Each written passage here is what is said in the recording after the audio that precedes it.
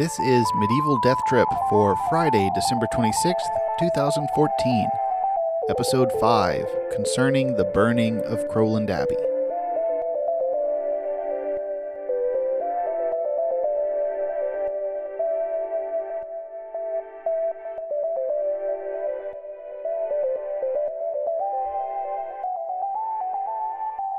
Hello, and welcome to Medieval Death Trip, the podcast where we explore the wit and weirdness of medieval texts. We have a monster text today, so I don't want to spend too much time in introductory blather, but I do want to wish everyone a merry day after Christmas, if you're downloading this on its release day. I hope your leftovers are still tasting good. I'm very excited about today's text. It's one I've been looking forward to doing for a long time, since the earliest days that I began planning this podcast. It's a rather long passage, but I don't want to break it up, so I'm going to let it be our holiday special. There's nothing directly Christmassy about it, unless you ever had a Christmas tree catch fire in your house. Today, we're going to hear about the Great Crowland Abbey Fire of 1091, as recorded in an account written less than 5 years later by the man who was abbot at the time, Ingulf.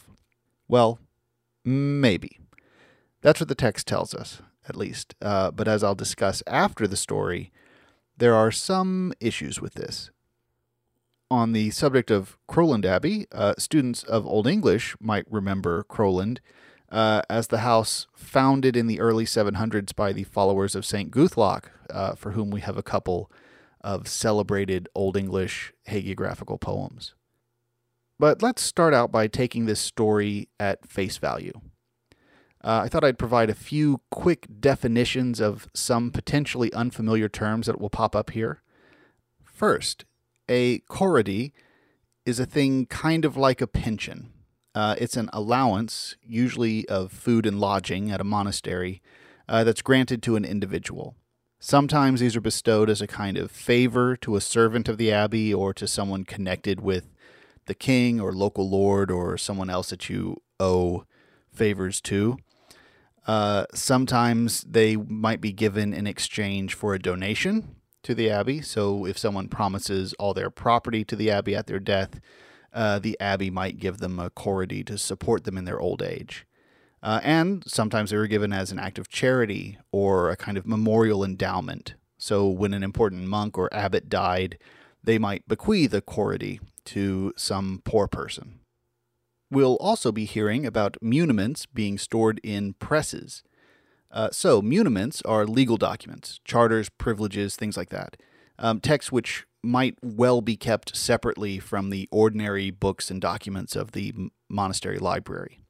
And presses here just refers to a kind of bookcase or cabinet for gathered parchment leaves. These aren't bookmaking presses. We'll also hear a slightly unusual use of the word nadir, as in the opposite of zenith. But in this case, it refers to a kind of astronomical chart or a device, maybe something like an astrolabe. Now to the text. The English translation I'll be reading from is that by Henry T. Riley from his volume Ingulf's Chronicle of the Abbey of Crowland. My text comes specifically from a 1908 reprint of the 1854 edition, and both of these are available through Google Books.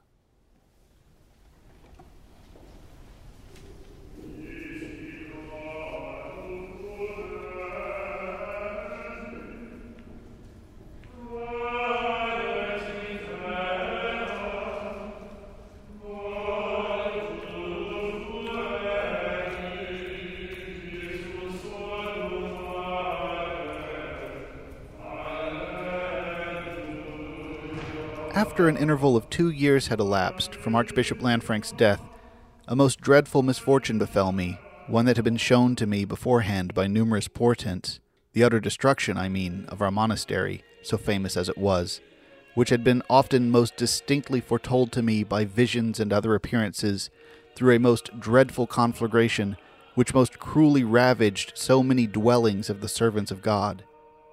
For, our plumber being engaged in the tower of the church, repairing the roof, he neglected to put out his fire in the evening, but by a kind of fatality, attended with extreme fatuity on his part, covered it over with dead ashes that he might get more early to work in the morning, and then came down to his supper.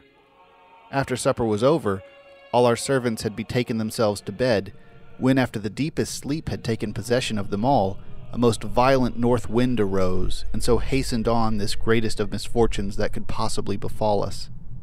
For, as it entered the tower in every direction through the open gratings, and blew upon the dead ashes, it caused the fire, thus fanned into life, to communicate with the adjoining timbers, where, speedily finding material of a dry and parched nature on which to feed, the fire waxed stronger and stronger, and soon began to catch the more substantial parts. The people in the ville for a long time perceived a great glare of light in the belfry, and supposed that it was either the clerks of the church or the plumber busily engaged at some work there. But at last, on seeing the flames bursting forth, with loud outcries they knocked at the gates of the monastery.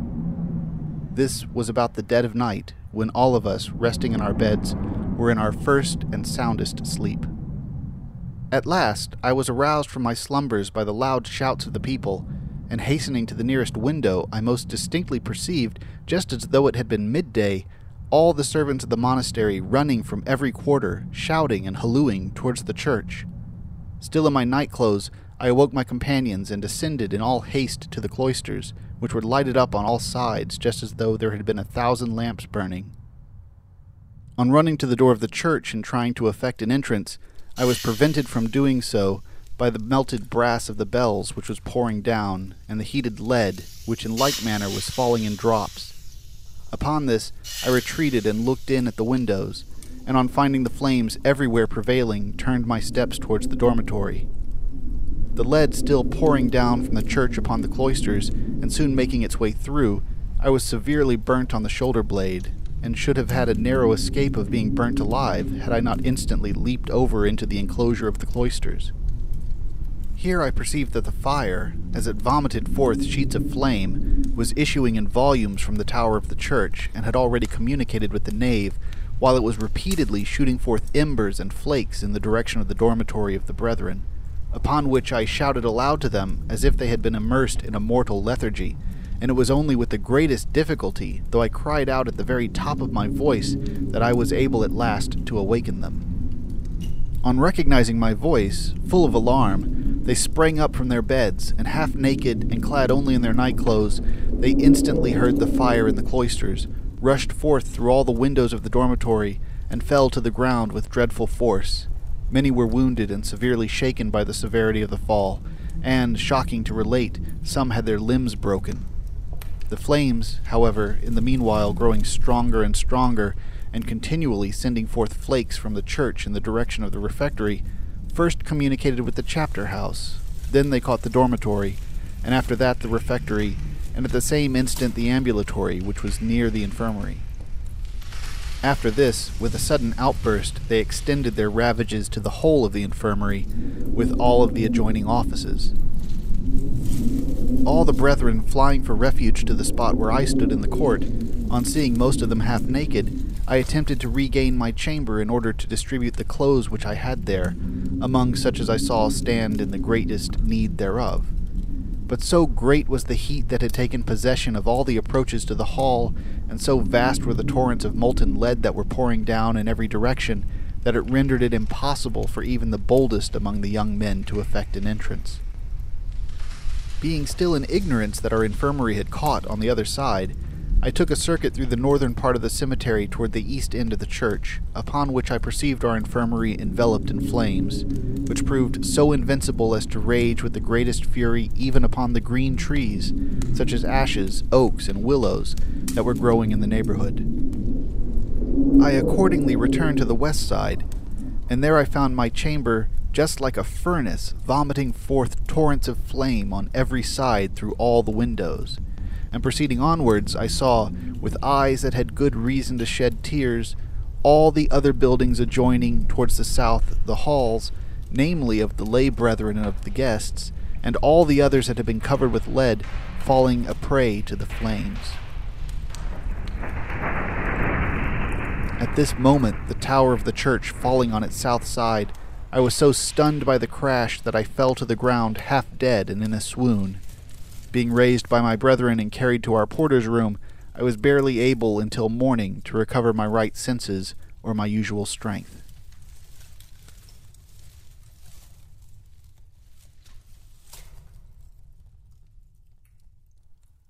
Day dawned at last, and having now recovered from my fit, the brethren shedding tears and overcome with languor, and many of them being miserably lacerated and burnt in their limbs, with mournful voice and tearful lamentations we joined in the performance of divine service in the dwelling of Grimkettle, our corrodery. Having performed all of the hours of the divine service, both those of the day as well as of the night, we proceeded to take a view of the state of our monastery, the fire still raging in many of the outbuildings. It was then, for the first time, that I perceived our granary and stable burnt, the fire not being yet extinguished, and the upright timbers being eaten away by the flames deep into the very earth. About the 3rd hour of the day, the flames being now greatly subdued, we effected an entry into the church, and water being carried thither extinguished the fire there, which had now pretty well burned out. In the choir, which was reduced to ashes, we found all the books of the Holy Office utterly destroyed, both antiphonaries as well as graduals. On entering the vestiary, however, we found all our sacred vestments and the relics of the saints, as well as some other precious things deposited there, untouched by the flames, the place being covered with a double roof of stone.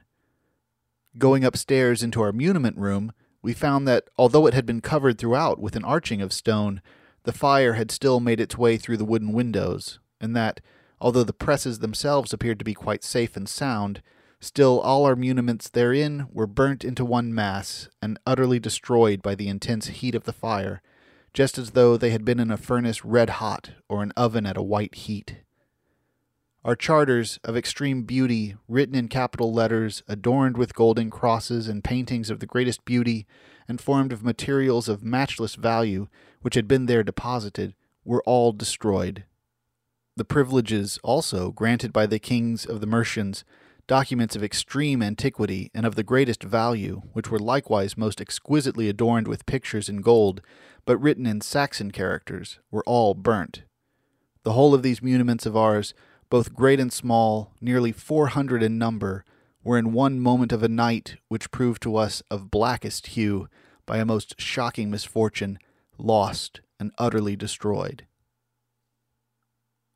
A few years before, however, I had of my own accord taken from our muniment room several charters written in Saxon characters, and as we had duplicates of them, and in some cases triplicates, I had put them in the hands of our chanter, the Lord Fulmer, to be kept in the cloisters in order to instruct the juniors in a knowledge of the Saxon characters, as this kind of writing had for a long time, on account of the Normans, been utterly neglected, and was now understood by only a few of the more aged men. In so doing, my object was that the juniors, being instructed in the art of reading these characters, might, in their old age, be better enabled to support themselves on the authority of their archives against their adversaries. These charters having been deposited in an ancient press, which was kept in the cloisters and surrounded on every side by the wall of the church, were the only ones that were saved and preserved from the fire. These now form our principal and especial muniments, after having been long considered as of secondary value and thrown aside and neglected and despised, in consequence of the barbarous characters in which they were written, in accordance with the words of the blessed Job, "The things that my soul refused to touch are as my sorrowful meat." The whole of our library also perished, which contained more than 300 volumes of original works, besides smaller volumes more than 400 in number. We also lost at the same time an astronomical table of extreme beauty and costliness, wonderfully formed of all kinds of metals according to the various natures of the stars and constellations. Saturn was made of copper, Jupiter of gold, Mars of iron, the Sun of latten, Mercury of bronze, Venus of tin, and the Moon of silver. The colors and all the signs of the zodiac were described by the skill of the artist in various forms and figures in accordance with their natures, shapes, and colors, and attracted beyond measure the eye as well as the mind of the beholder by the multitude of gems as well as the metals employed. Throughout all England there was not such another nadir known or heard of. The King of France had formerly presented it to Turketul, who, at his decease, had left it to the library of the convent, both as an ornament and for the instruction of the younger brethren, and now it was consumed by the voracious flames, and so annihilated. The whole of our chapter house was burnt. Our dormitory, with all the beds of the brethren contained therein, and the necessary house as well, perished in the flames. Our infirmary, together with the chapel and the bathroom, and all the offices thereto adjoining, was similarly consumed. Our refectory and all the contents thereof were destroyed, with the exception of a few cups of porcelain and the horn and crucibolum of Wichtlof, the former king of the Mercians, which were kept in presses of stone. The kitchens also adjoining, and the hall and the chamber of the lay brethren, with all the contents thereof, were consumed by the fire. Our cellar also, as well as the very casks filled with beer, were destroyed. The abbot's hall, too, and his chamber, together with the entire courtyard of the monastery, which, through the care of my predecessors, had been most beauteously surrounded with buildings remarkable for their elegance. Alas, unhappy me, that my sojourn was prolonged to behold it, most shockingly fell a prey to the fury of the flames, which raged in every direction with a vehemence that seemed to be truly Greek.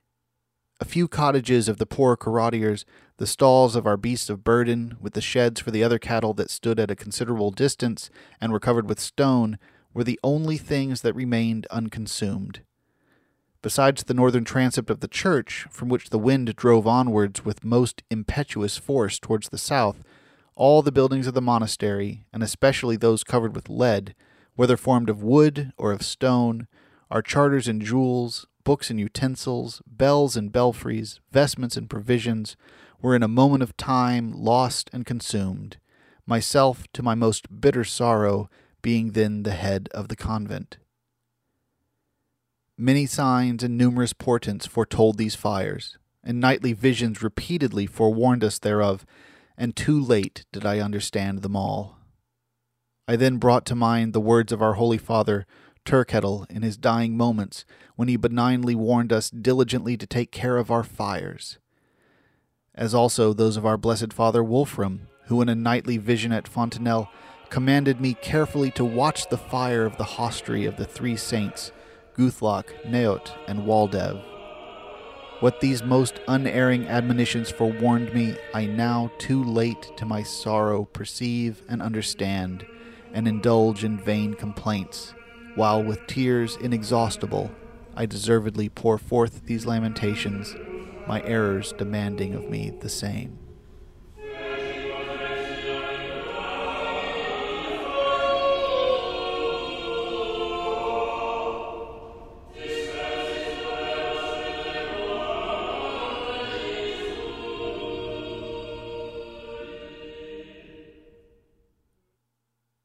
All right. I think that's a fantastic story.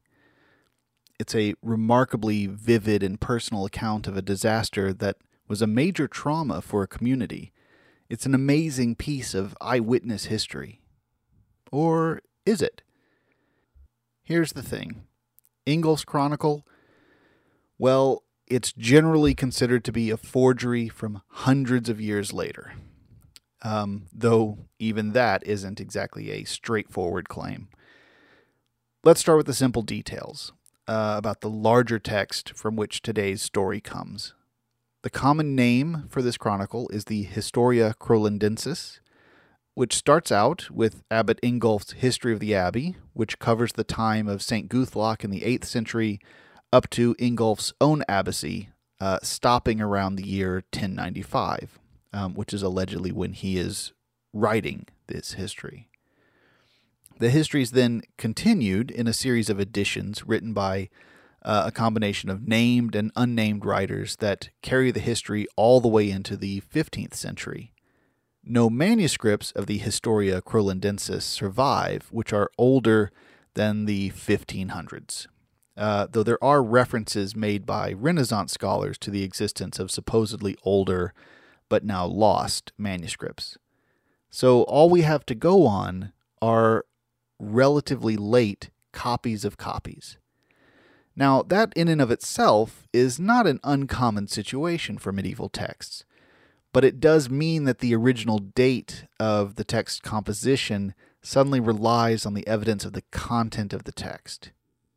Now, for a long time, since it first came to scholarly attention in the 16th and 17th centuries, the Historia Crolendensis was accepted as a true and valuable chronicle.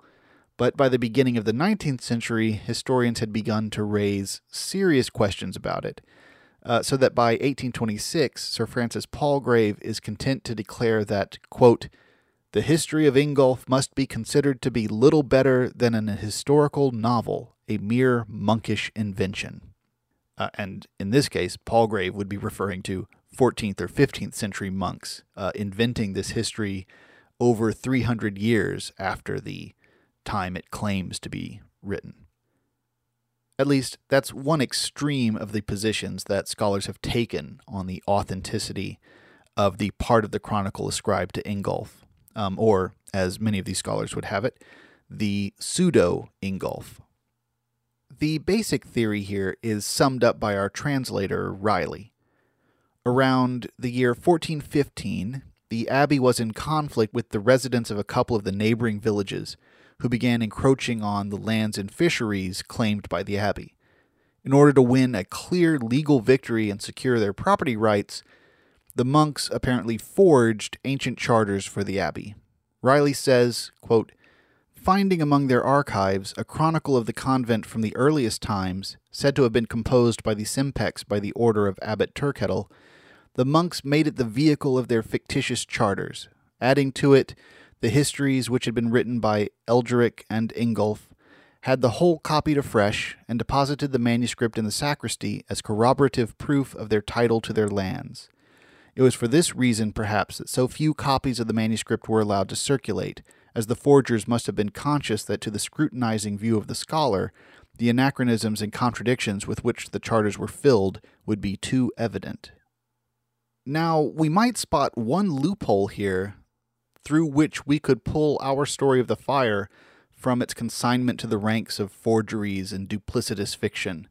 Not that it wouldn't still be fascinating as a forgery, but I think it definitely alters our response to this tale, if we assume that it is. What's accepted beyond pretty much all scholarly doubt is that the charters that are interspersed throughout Ingolf's text and incorporated into the text, not just pasted in, as it were, but fitted into the narrative and introduced in Ingolf's voice. These charters are certainly phony, invented centuries after the year 1095.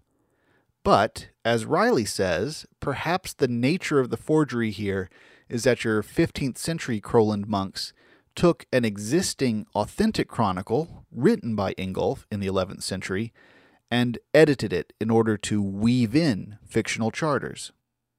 And it has to be said that a great deal of the scholarship out there about whether or not this text is a forgery is 75 to 90% focused on charters and the signatories and the documented possessions of the abbey. The debate is largely about the property and not really so much about the narrative. Anyway, in this view of the text, we could certainly still accept Ingolf's account of the fire as a bit of 11th century memoir. And we do know that the abbey was consumed by fire in 1091, because this is attested by at least one other independent source. So the factuality of that event is not itself disputed. But there are other problems with Ingolf's text that do encroach on areas not directly adjacent to the charters. There are other anachronisms. The writer borrows phrases from famous historians of the 12th century. There's an extensive study of the sources and anachronisms of the Historia Crolendensis by W.G. Searle and published in 1894.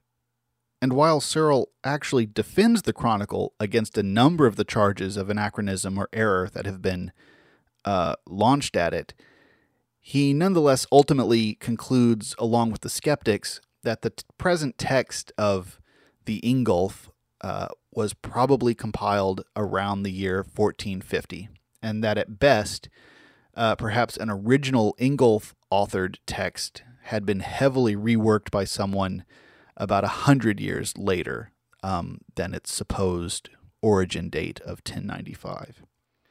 And even if we hold on to the idea that the fire episode is a survival from an original account written by the abbot himself that's remained embedded in a larger assemblage of fabrications, we still have to face the fact that the ultimate purpose of this account of the fire is to explain why a bunch of original charters were destroyed and a certain special few survived, which does sound an awful lot like the kind of narrative suspiciously convenient for a forger's agenda.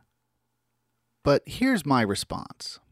If this story is, as Palgrave puts it, a historical novel, it's a kind of unbelievable example of literary craftsmanship that's perhaps not totally unprecedented, but would still be pretty striking in a period where even authentic memoir is frequently rather stiff and lacking in any strong conception of scene, detail, or point of view. To see someone so expertly embody the first-person perspective of essentially a fictional narrator is a rather remarkable feat in an age before the novel. And I have one observation of my own to add. And actually, I'd wanted to try to write a paper or an article on this, but it turns out the substance of my claim is a bit thin for that. But it might be just about perfect for a podcast. There's a concept in cognitive science that's filtered over into literary studies called theory of mind, which really is just a way to describe how we are able with our own cognitive apparatus to imagine and simulate the mental states and thoughts of others. It's how I know what you're thinking. Notably, theory of mind, like object permanence, is one of those cognitive milestones that you can observe children acquiring. There's one experiment to demonstrate this where you have two researchers and a child sitting at a table and playing with a toy. One of the researchers takes the toy and puts it inside a box.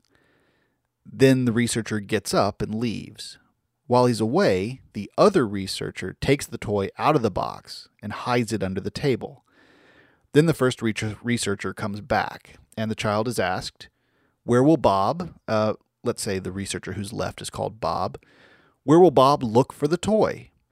A young child who hasn't quite attained theory of mind will point to under the table, because the child doesn't realize that Bob's knowledge about the toy differs from the child's knowledge about the toy. An older child can simulate Bob's thought process and will understand that Bob will still think the toy is in the box, even though the child knows that the toy is under the table.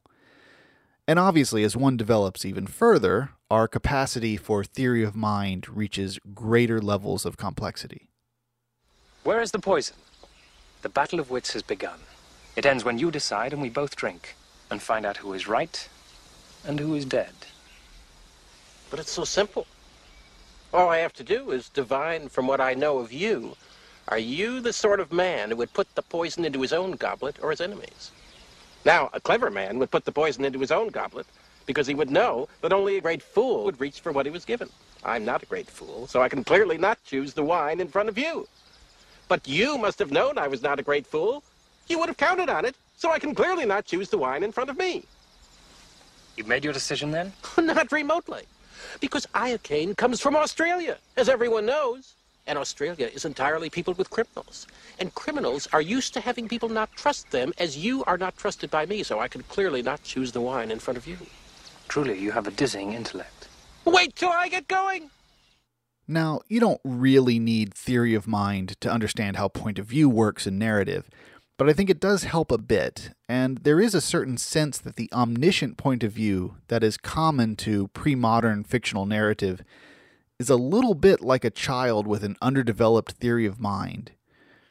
People can write in perfectly ordinary first person that maintains great verisimilitude when they're recounting their own experience, but once they start describing an imagined world, the tendency, and the rhetorical convention, is to jump into that all-knowing perspective.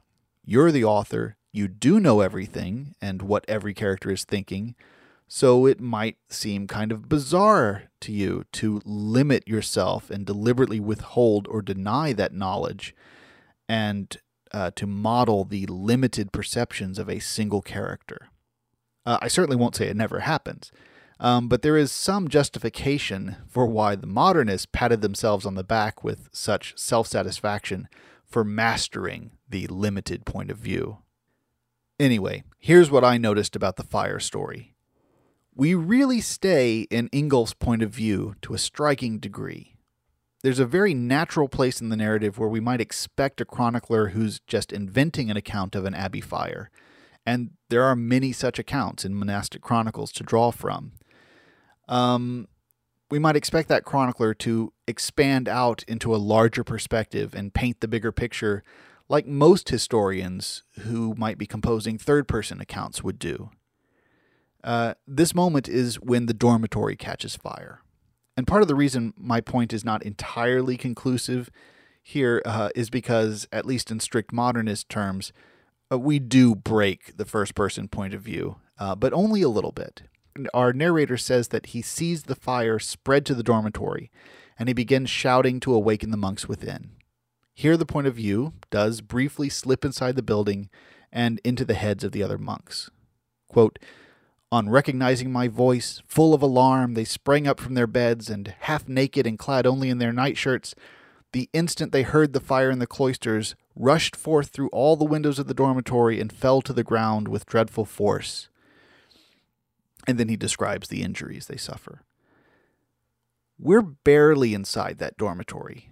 We barely see the flames within the building. Instead, the primary image is of the monks plunging out the windows and falling to the ground, breaking their limbs and getting horribly injured. In other words, what we really see in this passage is what someone standing outside the dormitory and shouting up at the windows would have witnessed, would probably have had nightmares about. And shortly after that, Ingolf swoons into unconsciousness with the collapse of the tower, and we resume the narrative with what he learns when he comes back to his senses. Point of view is honored in a way that I, at least, find rather unexpected. Is that evidence that this passage isn't a forgery? I don't know. It's also certainly possible that the pseudo-Ingolf is also writing from personal experience of a church or monastery fire. They weren't exactly rare occurrences. And maybe that's the source of the authentic qualities of the point of view, if not necessarily the historical realities of the scene. And maybe I'm just horribly underrating the ability of a late medieval writer to recognize and implement the first-person point of view in a fictional scene. If any of you have thoughts about any of this, I'd love to hear them. I certainly could keep going for half an hour on this topic, but mercifully I won't. Thank you, though, for bearing with me if you lasted this long. Now let's wrap things up. First, the answer to last episode's riddle. Our riddle was, what is it that freezeth never? This riddle also comes from the De Mons Joyeuse, as our previous riddle did. And the answer this time is, what freezeth never? Hot water. Boo, right? That's a riddle suitable for Christmas crackers.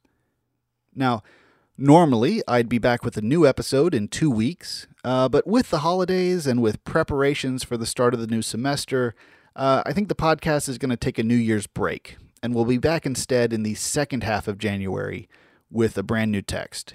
Well, a brand new episode of very old text.